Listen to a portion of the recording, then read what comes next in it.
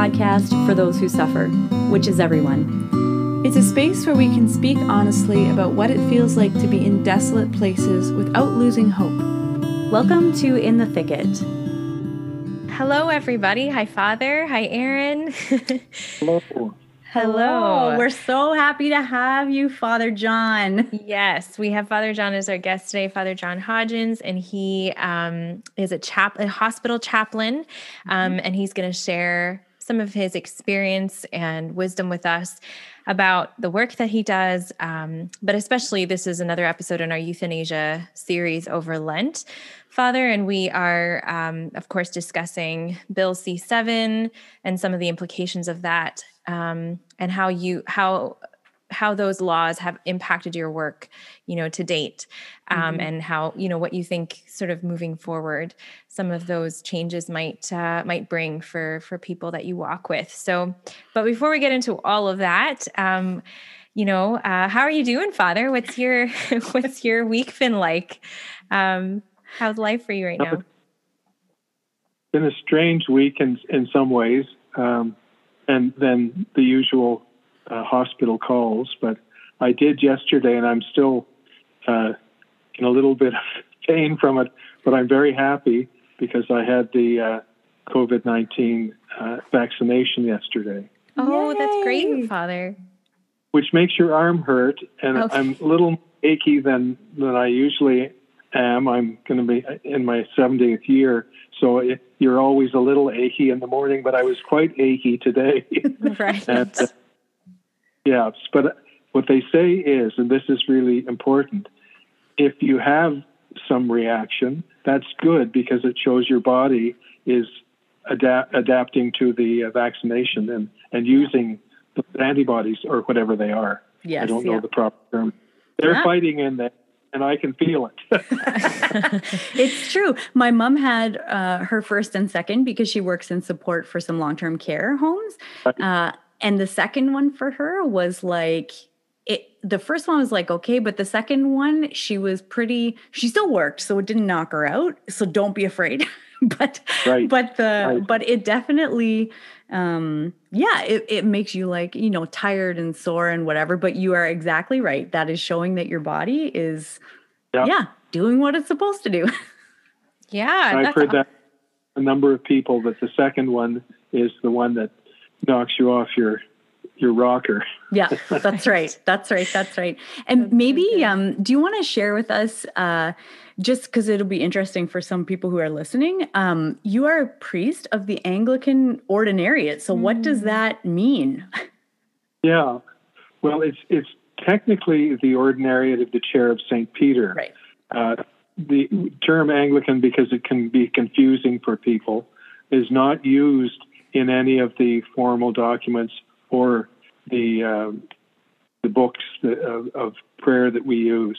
Right. Although we are, many of us, from an Anglican background. So I was for 30 years an Anglican priest, but when I was ordained, I'm going on 8 years ago now, I was ordained into the fullness of the Catholic Church in full communion with the Holy Father. So I am a Catholic, but I'm also married, like many of our Ukrainian brothers and sisters.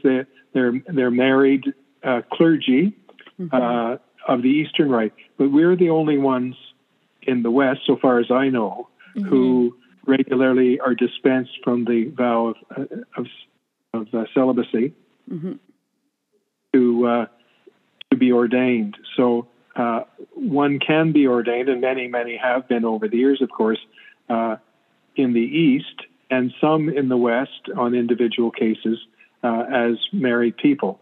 But of course, the rest of our particular journey involves people who have been Anglicans and see themselves as bringing the Anglican tradition back into full communion with Rome.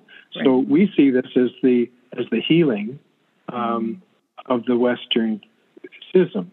And so it's a very important, although we're small in numbers, it's a very important sign for the whole church that those disagreements and those problems of the past can be healed, and we can come back into full communion, which we believe is the Lord's call to us, that they all may be one. Mm-hmm. So that may not be too coherent for a lot of people, but that's sort of a brief statement of it. We have a number of churches in Canada of the Ordinariate, and they use Anglican liturgies, which would be recognizable to anyone who knows the Anglican Book of Common Prayer and the music.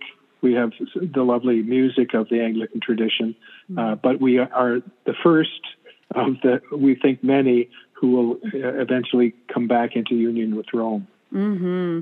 And I have there's like a lot of people who I know who have been to some of the liturgies and said like that it's beautiful, like it's just like there's so much beauty in the music and in the, the form and in the, which is awesome. We might have to have you back, Father, to get the whole fleshed out story, because that's such a cool journey and quite recent, because you said it only 8 years ago or 8 years, did you say? Yes, well, this Ordinariate is, because there's one in England, of course, in the British Isles, I should say, because it's England, Scotland, and Wales.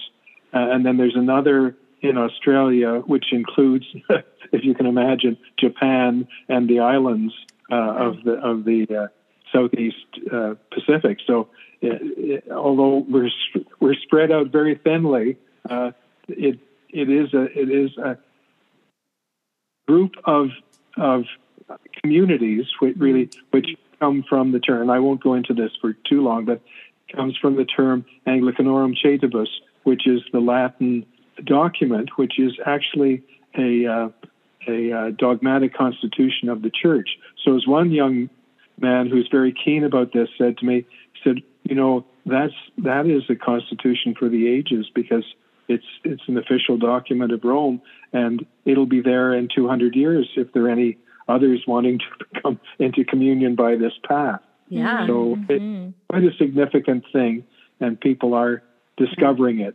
Mm-hmm. Absolutely. Beautiful. So beautiful. Sorry, that was an interlude. I'll turn it back over to you, Rachel. No, that's so cool. And and I mean, our podcast is about suffering, Father, but part of the journey of suffering is healing, right? Like healing and in a spiritual sense, reconciliation, of course, with the Lord and with each other. And so that's, it's sort of in a beautiful way kind of fits into our whole ethos, I think, of what we want to talk about. But today we specifically want to turn attention to your ministry and how the Lord has been working through you, to serve people who are ill and who are suffering in various ways in hospitals as a chaplain. So can you share with us, Father, how you kind of got into that ministry and what it generally looks like? What does your ministry kind of maybe day to day look like?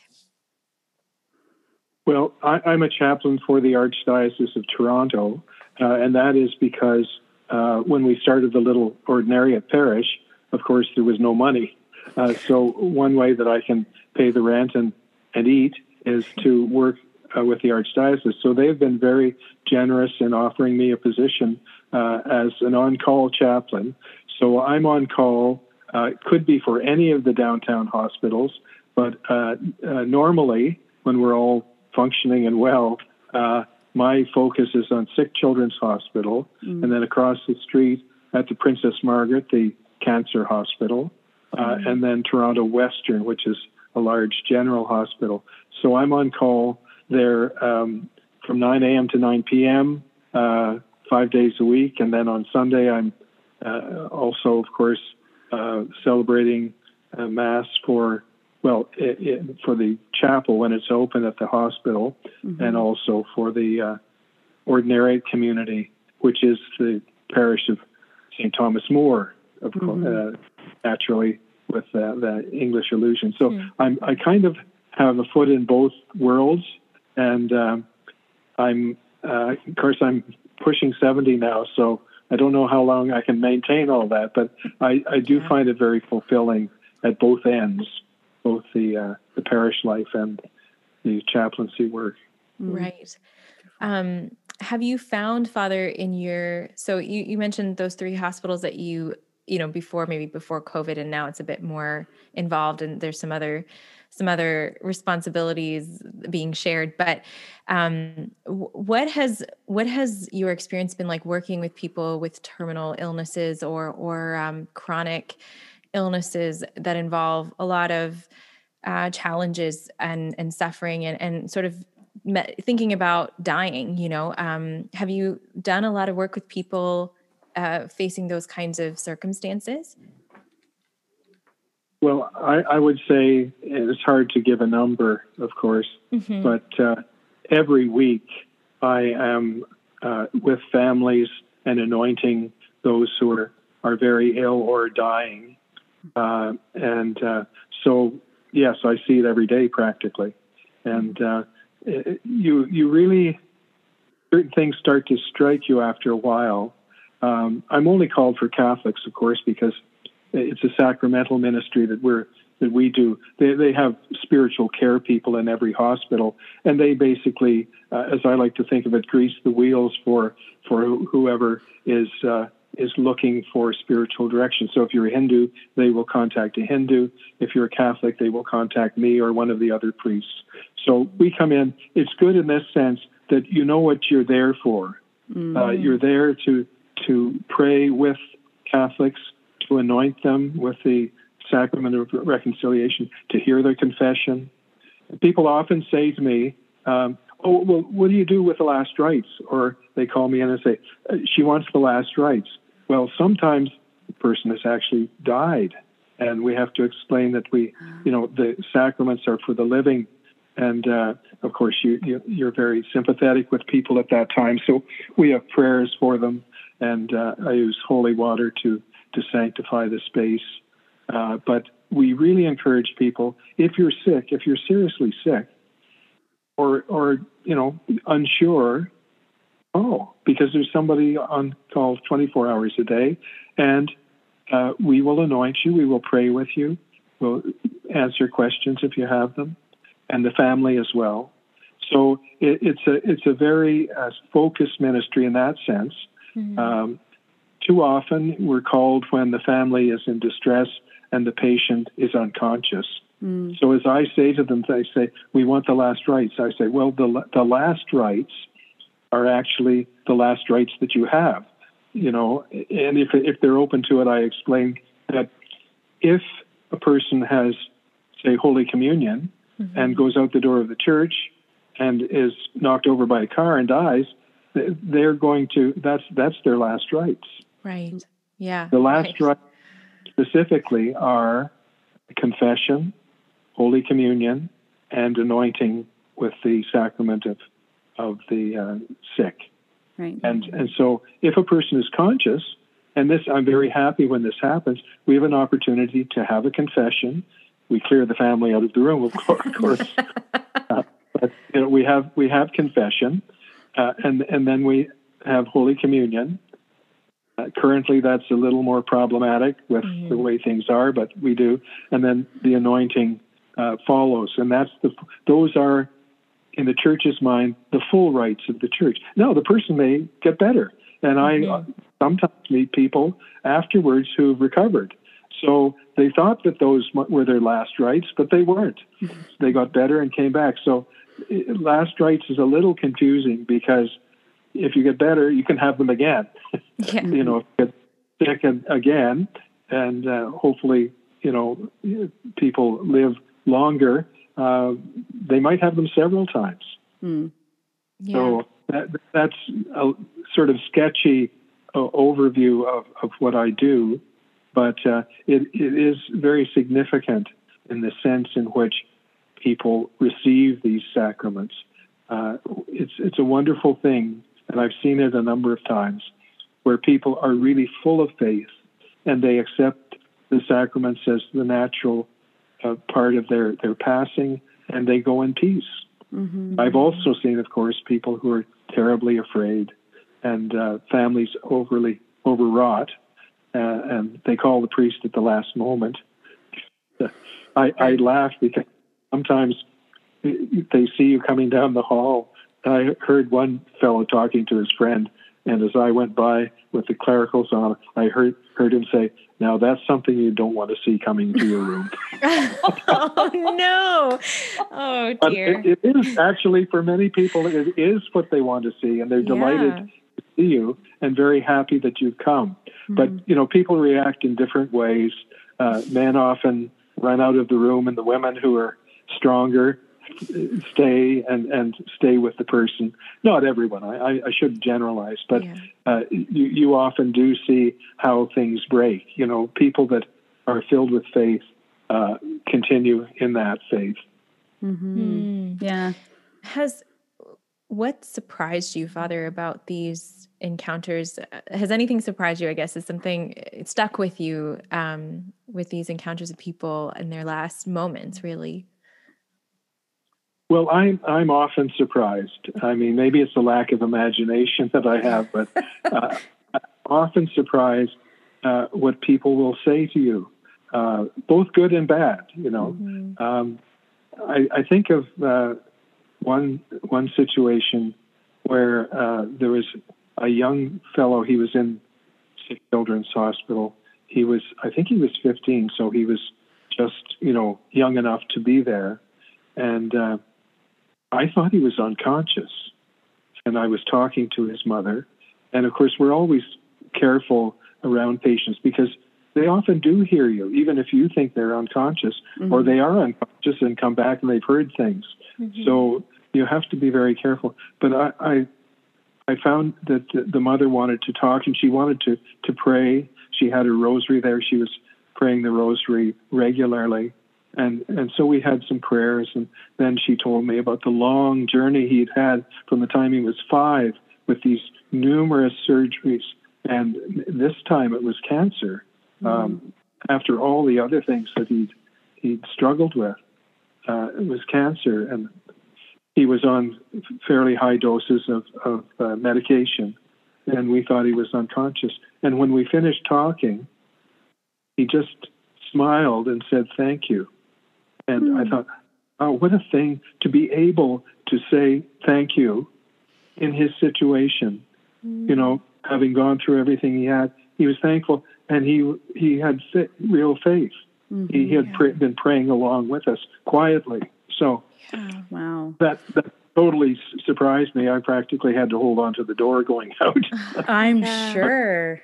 Yeah, that's so moving, Father. I mean, it reminds me actually of Blessed Carlo Acutis and his young guy, and dying so early, but like the faith that he had, and creating websites about Eucharistic miracles. Like if anybody's listening, then go check out Blessed Carlo Acutis. Like he's just an amazing example. But even it makes me think because I'm sure that you've probably seen such variation in people's responses to suffering and to death. And, which is that's one of the reasons why we wanted to do this podcast, is even to look at the hope that can be experienced in suffering, through Christ and through his redemption of suffering, that we can participate in that, So I'm just wondering if what you've kind of seen of that, or how you found that kind of possibility of hope in suffering, has that made a difference to people, or where you've seen it absent, or what that's like?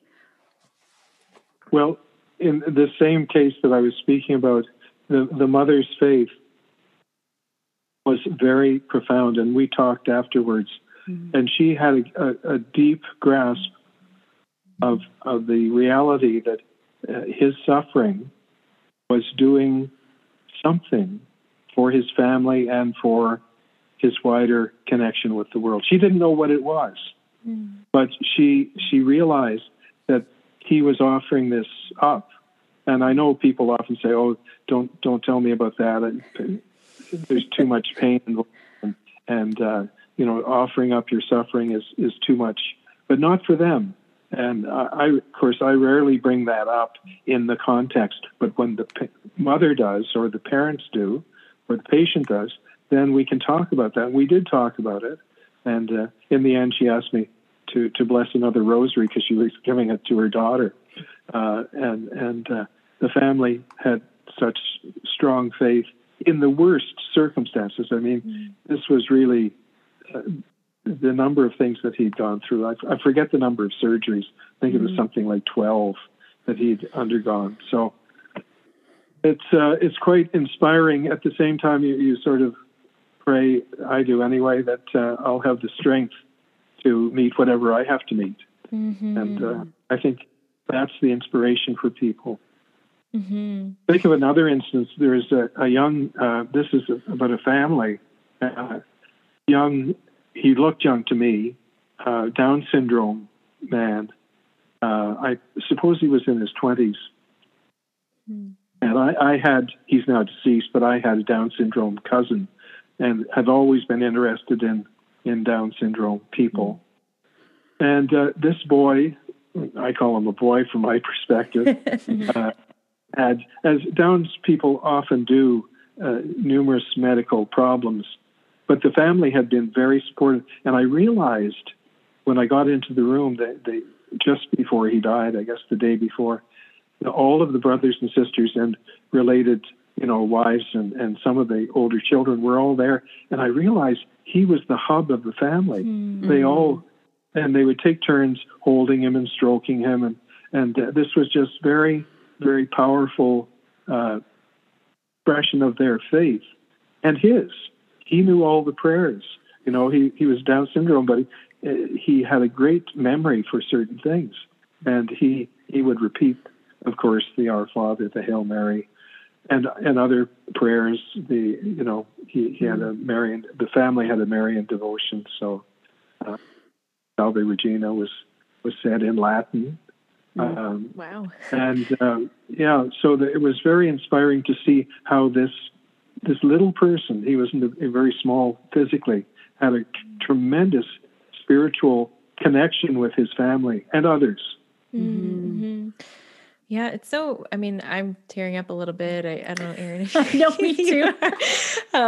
Just listening to these couple of stories that you've shared with us, Father, and I think it's just striking me as I'm having that kind of emotional reaction, that we want to dismiss the places of suffering and places of challenge where we face seemingly insurmountable challenges, but it's really those places that there's this like kernel of inspiration that just cuts to the heart, and it's you recognize even when you're hearing it, like we are from in a removed context, that it's so powerful. Like there's so much. There's the reality of God's love for us and the reality of who we really are becomes just kind of rises to the surface, in those situations in such a powerful way. Sort of caution that, there is not to glorify suffering, but that in the midst of suffering, there are these gifts that we really can't find in other places.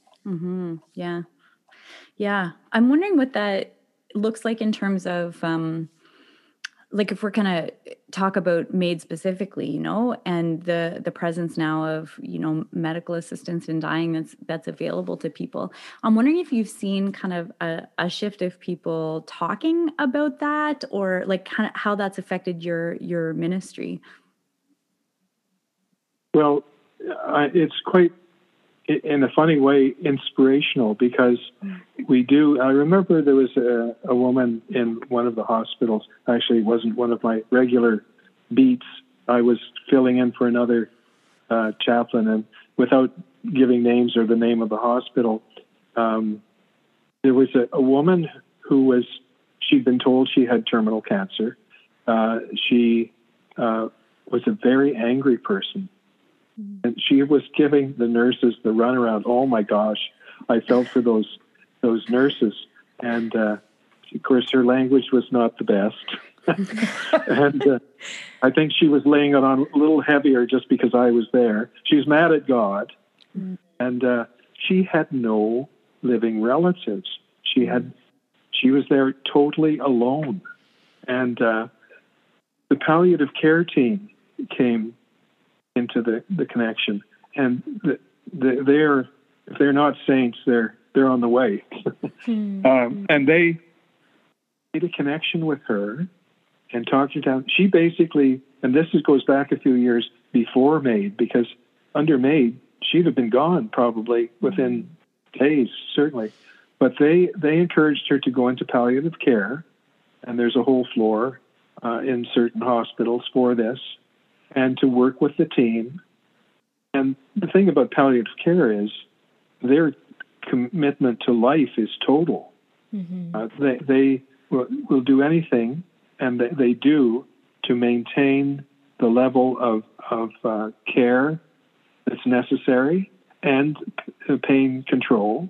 But they never, at least in my experience, and I'm fortunate that I don't, they don't contact me when they're thinking about MAID in the hospital.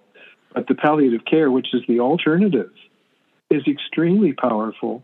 And this woman, actually, so far as I could tell, had a positive experience of the last few weeks of her life because of this team.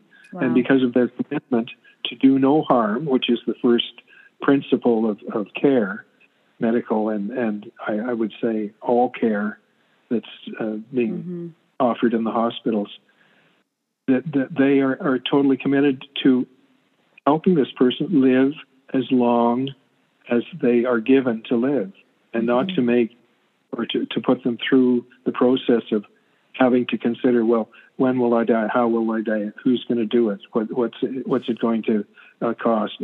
All of these things that come into the very, very problematic notions that MAID is built on. And now I see they're even in extreme cases with mental illness, able to, without even proper consent, to basically euthanize people at will. That's in the most extreme cases, but that's what seems to be happening under this current law. So the answer to MAID and to euthanasia is palliative care and hospices. And they do a wonderful, wonderful job. I've seen it time after time. They make life really meaningful for people who are dying, because we're all going to die. It's just a question of how meaningful those final days can be. And listen, if we can inoculate the entire population of the country, we can deal with people who are dying in a better way.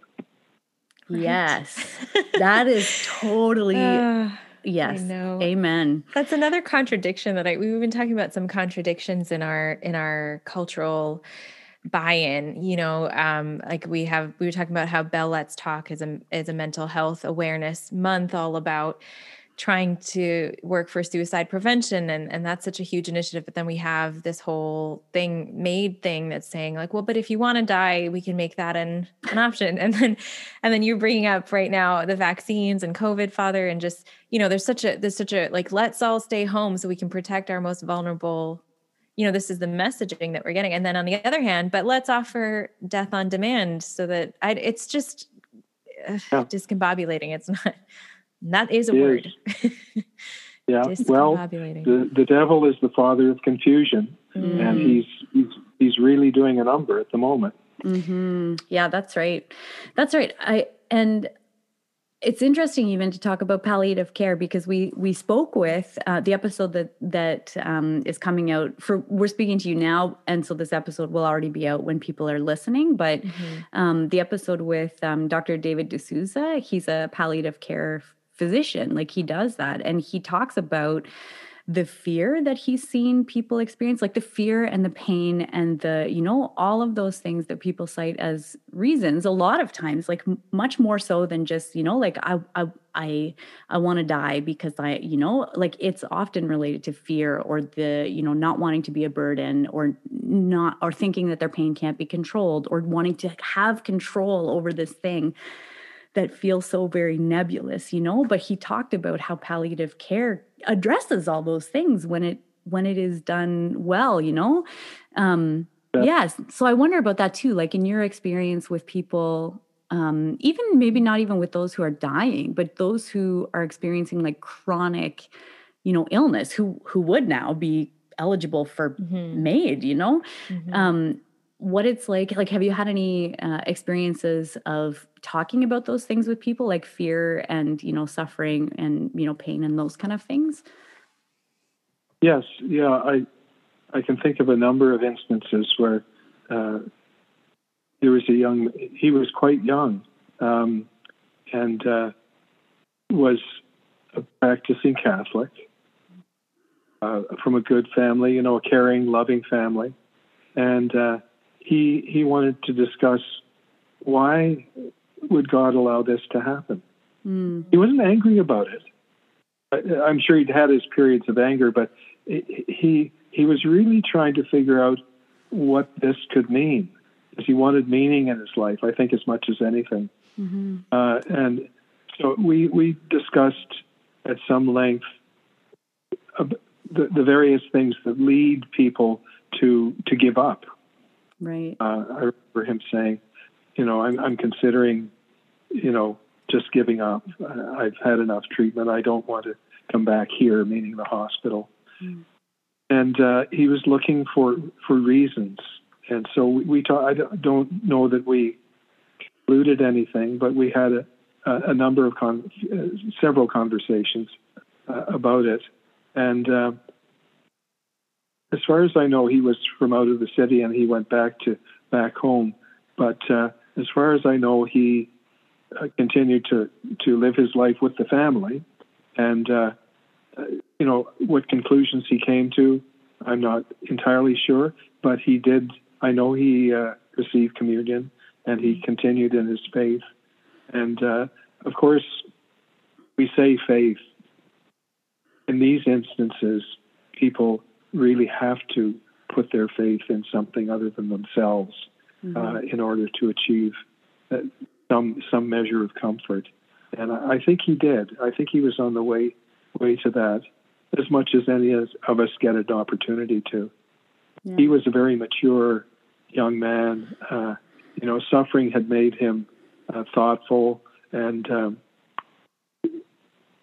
it wasn't so much his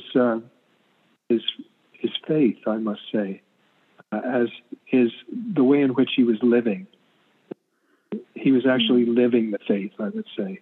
That was impressive to me. Not that we came up with any earth-shattering conclusions, but he was walking the walk of faith.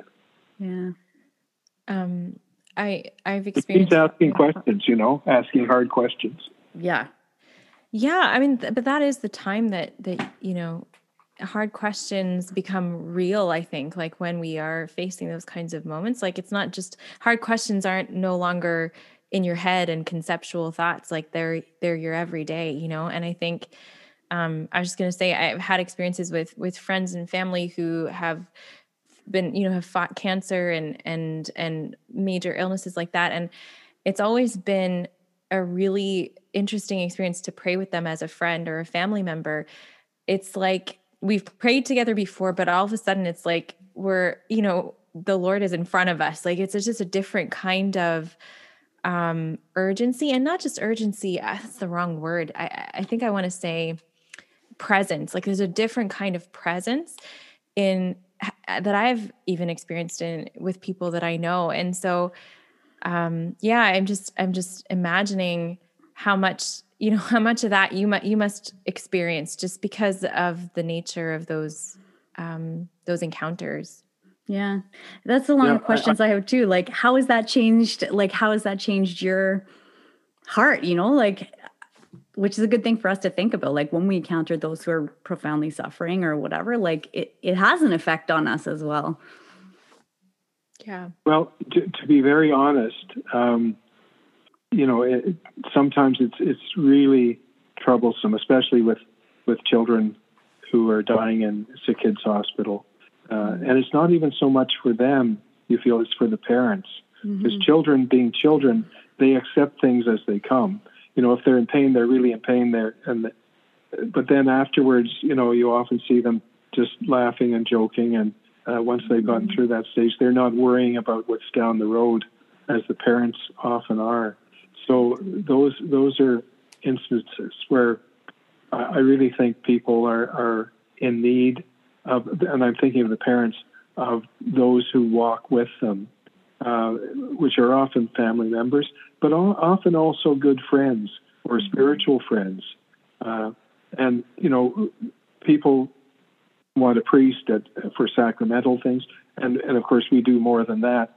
But the sacraments are important in the certain stages. But in between, and I think again of palliative care and care of those who are very ill, there's that sense of, as you said, I think it was presence. What we can bring to people is a listening ear, because when they want to talk, and I'm speaking of patients and parents, when they want to talk about things of faith, they need to be listened to, not given answers necessarily, or at all. They just need really, and you've heard this many times, everyone needs to be heard. They need to be listened to. And so if it's the right time and they want to speak, and that can be a very healing moment for them, even if it doesn't change the outcome. It's an opportunity for them to express who they are. Mm-hmm. Yeah. We're getting near to the end of our episode with you, Father, which is such a shame, because I could ask you so many questions. I think there's so much to be learned from just what you have to share. But I am thinking about that woman you mentioned, who was very angry and then had this experience of palliative care, and what you said about the impact of the boy with Down syndrome, and just basically this question of the impact that people have on others just by being, and just by their lives, no matter, regardless of their achievements or what they can accomplish, things like that. And yeah, I'm just thinking that woman had a meaningful, you were talking about a search for meaning, a meaningful last 2 weeks of her life, which she would have gone without, if MAID was an option, let's say at that time, and she had decided to take it. And in some sense, just what a tragedy that would have been, even though I'm trying to say that we would want someone's suffering to be prolonged, but just that experience of meaningfulness, that their life matters, and a kind of peace that can come even in the midst of suffering. And we don't want people to lose those opportunities to experience that in their lives, So we've been saying at the end of each of this episodes in the series, if you're out there and you're listening, especially if you're Canadian, please think of what God may be calling you to do. If it's, some political action of writing your MP or calling them, or just speaking to friends and family about this legislation, and telling them, the importance of doing something about it if you've already done something. And then, like you said, Father, being there, being present to those in our lives who need us, who are on these very difficult journeys and paths, and are not meant to do it alone. Yeah. I was thinking, because we talk a lot about kind of what we can do, but maybe it's also even good, like if somebody is listening to this and they're encountering profound suffering right now, just to say that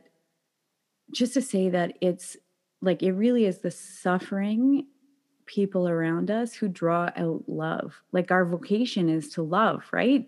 I mean, this is for you, Father, like all of the suffering people that you encounter, they draw out love. Like, there is a purpose to that, they draw out Christ's love for others, for them in you, and for all of the people that you encounter. And it's the same thing with us. I mean, I'm sure we can all think of people in our lives who have suffered and who we have responded to in love. Like, there is a movement of God in that, so it's not a thing to be taken lightly or to waste, in a sense, Yeah. Yeah. Beautiful. Yeah. Okay. So the end of our episode, Father, we do something that we call God winks. And essentially they are, and so feel free, if you don't have one, Father, that's okay. You don't have to share one, but if you do, please tell us. And essentially they're experiences that we've had of the Lord, just kind of breaking through our day, speaking to us in some way that we understand in our own kind of, our own context, our own lives. So maybe Erin, you can start off with your God wink. Sure, I can go with a God wink. So, it was my nephew's 5th birthday this past Thursday. And so my sister sent a picture of the cake that she made for him because he requested a Thomas the Train cake, like a rainbow colored on the inside, but he wanted this year James, which is a red train, and so she made this cake anyways. And it's totally like one of those things where you see this beautiful cake online and then somebody's attempt at it and it just says nailed it, but it's like anyways, so there's this. Wow. I'll put a picture of it on social media, but it's so awesome. It's really awesome. The beautiful it's part. Train-ish. It is. It's Train-ish. Yeah. Yeah. But the part that I love about that though, is he doesn't even care. Like isn't that the way, like you're talking about little kids and how they are. I'm like, he just is cause it's red and it's like roughly in the shape and his mom made it for him and it's, his birthday cake. So he just accepts this as a beautiful gift. Even though, the patisserie chefs among us might be cringing a little inside. Yeah. So it was just like a reminder for me of like how good God is. So much with my nephew just reminds me about like my own relationship with God the Father. It's like this constant filter. So that was a good thing. That's so cool. Yeah. Do you have a God wink, Father, that you'd like to share with us? Well, this one goes back a few years again, but a mother and father, and I was called up because they had a very sick child who was only, I guess at that point, 3 months old, and she had a very difficult heart condition that there was no treatment for. But there were experimental things being done. At any rate, I was called in that things got turned badly. They had a connection with their parish, but things turned quite badly, and they wanted this little one, we'll call her Maria, to be baptized. So I baptized the baby, and some weeks later, she seemed to really be picking up, putting on a little weight, and so on. And this went through the summer, and the parents were there every day. And I don't think I ever went into the room when there wasn't one of them there, and I kind of, you follow certain cases, you can't visit everyone, but there's certain ones you follow. So I was following, and without making this too long, in the fall, the baby had a surgery and did not recover. And this, we were friends by this time, I would say, the parents and I, and this was a very difficult thing. But anyway, so time goes by. Christmas Day, we always have the Mass at Sick Kids at 9 a.m. Not this year because, right. But yeah, but every year. Who do I see there Christmas morning but this family? They were there to support the other parents. Wow. And that was pretty good. But the kicker was they then applied for adoption. And it took some time, it's a very complicated process now. It took some time, and they weren't sure if they were going to get a baby and so on. Anyway, the adoption came through, and what did they get? They got twins, 2. Oh, wow. That's so beautiful. It was a real God wink, double wink. That's right. Double wink. Oh, that's beautiful. That's a beautiful story. How about you, Rachel? Just process. It's hard to top that story. Yeah. I'm just not gonna. But oh, that's so beautiful. My God wink, it's been an interesting week for me. I have a friend whose a close family member passed away, elderly family member, and we just kind of got into a conversation about kind of what I was mentioning before, like the impact that people can have no matter what their kind of a capacity to in quotes, contribute, I guess, to our society is. And we were just sharing, and I was thinking back to one of my grandparents who had Alzheimer's and other people that I know who kind of have dementia. And then you were saying, Erin, how suffering draws out love, just like the beauty of the fidelity of family members in those situations. And we were just reflecting on that after someone passes away who has had dementia or various forms of this kind of mental illness. You feel their absence, even though in some way you mourned the loss of their personality and their ability to communicate with you before. You feel their absence because their presence did something in your life, with your family, with your, they're being here even without their personality as it used to be, made a difference. And it just struck me just how we were having this conversation, just struck me how true that is, and I'll just give one example of that I saw when I was in my undergrad. I was volunteering at a nursing home, and there was a woman there who had dementia in her 60s, I think, or actually late 50s. She was very young, and it was like total on like a full onset. So she had no capacity for memory. She didn't know anyone. And her husband, so she had to be in the home because of the kind of care that she needed. And her husband would be there every day. I mean, I think he had retired at this point, and he would just go every single day and spend the day with her. And she didn't even know who he was at this point because she couldn't, But he, like everyone in the nursing home, knew who they were. And even as high school students or university students, we sort of knew, because it was just so striking to see this love between these spouses that was such a, was really of the kingdom of God. Like it was a different kind of love because there was no ability to communicate between them. And and I haven't thought about that woman in a long time, but this conversation with my friend made me think of her, and just, her, whenever she passed, or it will pass away, that there will be a huge absence in her husband's life. And even in that home, and the witness of that love. So just how we take for granted that people's lives do or don't have meaning, and they can really have much more meaning than we could even imagine, I think. Yeah. So that's my God wink. Beautiful. Well, thank you so much for joining us today, Father. It's nice to see your face. And nice to see you. I don't see many faces at Newman Center now because they're, shut down pretty much. They aren't shut down. They're still doing good things, but the doors aren't always open, and I'm not there that much. But it was great to see you, Erin. Yeah, nice to and nice to meet you, Father. And Ray, yes. And please, we ask all of our listeners to pray for your ministry, pray for hospital chaplaincy as a ministry, especially as we go into this new, who knows, kind of regulation time.